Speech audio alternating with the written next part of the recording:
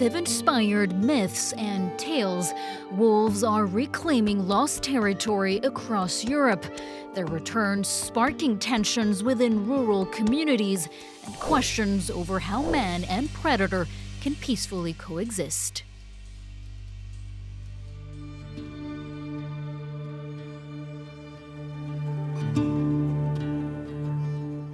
Le loup n'est ni un ange ni un démon, donc j'ai pas de fascination pour le loup. J'ai un intérêt pour le loup, ses modes de vie, de reproduction, de recolonisation, de retour sur les anciens territoires. C'est ça qui me passionne. Je coordonne un groupe d'une vingtaine, une trentaine de naturalistes dans les Alpes françaises qui font des suivis de loups. Nous suivons, allez, on va dire une vingtaine, 20 à 25 meutes de loups sur l'ensemble des Alpes françaises. Alors le loup, ça se suit essentiellement avec des caméras automatiques, mais aussi on peut faire du pistage de loup classique en regardant les traces dans la neige, par exemple, ou en recueillant des crottes de loup pour faire des analyses génétiques. Et c'est à partir de ces analyses génétiques que l'on peut faire une estimation des populations de loups. En France, il y a 130 ou 140 meutes de loups. Il y a à peu près 1000 loups, on va dire ça comme ça, sur tout le territoire national.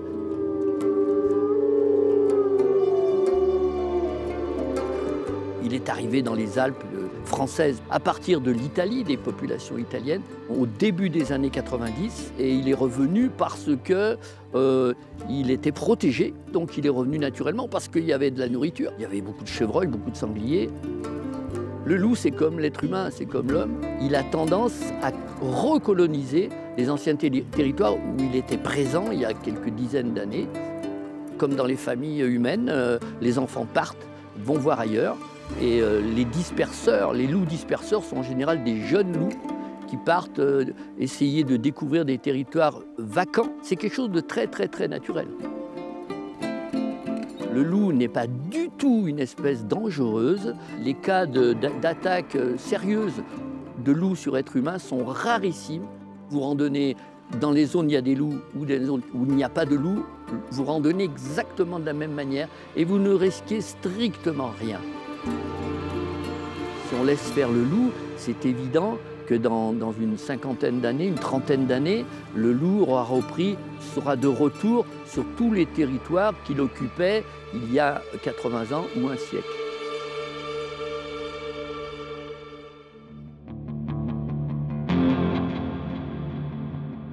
In the last 50 years, wolves have made a remarkable comeback. Nearly 20,000 individuals are now roaming across all of continental Europe, a 2,000% increase in nearly half a century.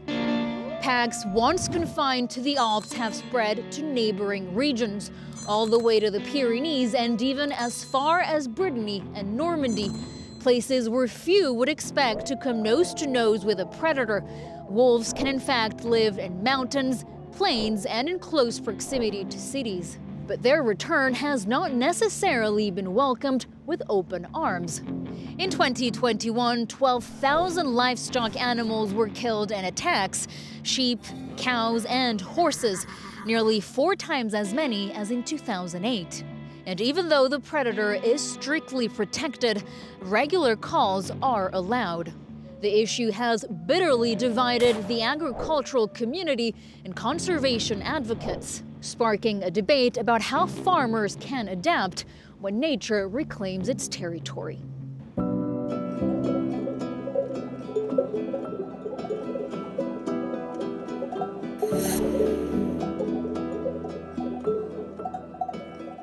Les chiens, c'est devenu c'est nos collègues de travail, hein, c'est vraiment nos compagnons de tous les jours. Si on n'a pas les chiens, c'est la fin de notre métier, on n'a plus de bêtes. Hein. En une semaine, ils sont capables de faire les 2000 bêtes. Je pense que j'exagère pas.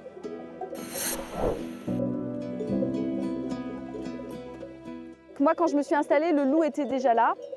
De quelques individus, on est passé à des meutes de loups. Donc au début, il y avait un seul individu et du coup, il nous prélevait une bête de temps en temps. Donc c'était un seuil de tolérance que nous, on accepte. Mais quand je dis nous, ce n'est pas le cas d'autres éleveurs, chose que je comprends. On n'élève pas nos bêtes pour qu'elles se fassent tuer par le loup. Il attaque en plein jour. Sur les hauts plateaux du Vercors, donc dans la réserve, j'ai eu une attaque, j'étais avec les chiens. Et j'ai une chienne qui était à côté de moi et puis qui s'est mise à aboyer différemment des autres. Et elle est partie carrément dans le sens opposé de moi. Et en fait, c'était 12h30, en plein cagnard. Et j'ai une brebis qui s'est fait choper au gigot, à 50 mètres de moi. Depuis qu'on a les chiens, il arrive à nous en choper une et encore, elle n'est pas forcément morte. Je ne vais pas dire que c'est efficace à 100%, hein, ça n'empêche pas des attaques. Mais par contre, on a eu des attaques jusqu'à 30 bêtes en une attaque. Quand une brebis est attaquée par le loup, en fonction de l'âge des brebis, on a une indemnisation qui va entre 50 ou 25 pour les brebis les plus âgées, jusqu'à 110 € à peu près, quoi, ou 150. Moi, j'ai pas une position extrême sur le loup, il a le droit d'être là comme loup. Par contre, c'est la façon dont on considère les éleveurs, quoi. On leur donne du fric, et ils ont les chiens, ça se tolère à peu près, ça se gère un petit peu, mais l'argent ça fait pas tout et on n'est pas éleveur de chiens à la base, on est éleveur de brebis. On a le nombre de chiens qui vont avec le nombre de loups en face, donc s'il y a 15 loups, on a 15 chiens, et ça, il faut les gérer. Franchement, les chiens, ça a changé notre vie et notre relation aux autres.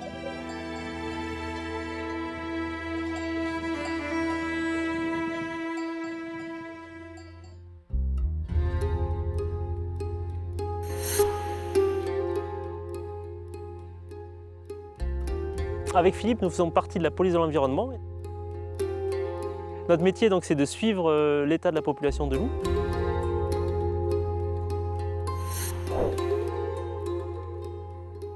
On va chercher à déterminer l'effectif minimum de chaque meute présente en France.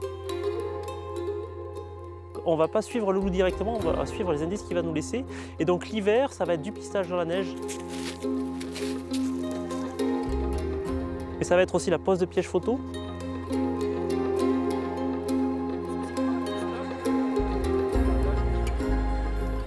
Toutes ces images qui sont collectées sur le terrain vont nous permettre donc de détecter éventuellement une reproduction, voir si une meute s'est scindée en deux, le cas échéant, ou si elle est toujours au même endroit. Est-ce qu'il reste 3, 4, 5, 6, 8, 10 loups? Donc c'est grâce à la compilation de toutes ces données que nous allons donc pouvoir produire une synthèse et connaître ainsi l'état de la population de loups française. Le nombre d'attaques de loups l'année dernière était en légère baisse. Cette année, malheureusement, il a augmenté de manière assez significative, notamment dans certains départements. Il y a des territoires où l'espèce s'installe, arrive. Donc pour les éleveurs, il faut un temps d'adaptation. L'État français a mis en place tout un système de protection des troupeaux qui vont de l'aide au gardiennage, la mise en place de chiens de protection, la mise en place de filets autour des troupeaux pour limiter les dommages. Et si malheureusement des loups continuent d'attaquer les troupeaux, il peut y avoir la mise en place de tirs dérogatoires. Donc ça va être la possibilité pour l'éleveur de défendre son troupeau et donc de tuer des loups.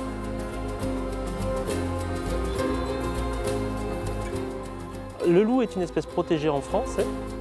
Donc elle bénéficie de dispositifs de protection, elle n'est pas régulée.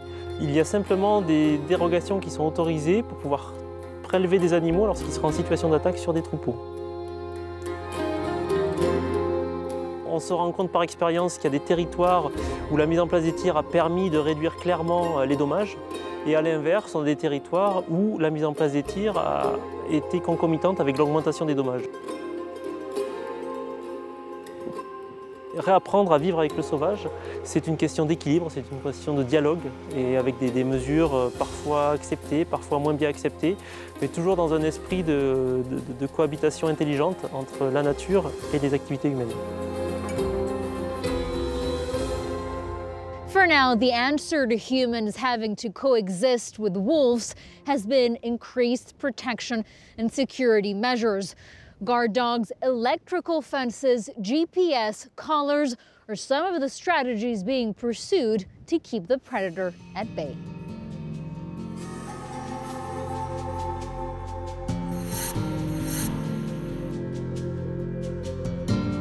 Les éleveurs ne vivront jamais bien avec le loup. Par contre, la science, la technologie va leur permettre de comprendre certaines choses.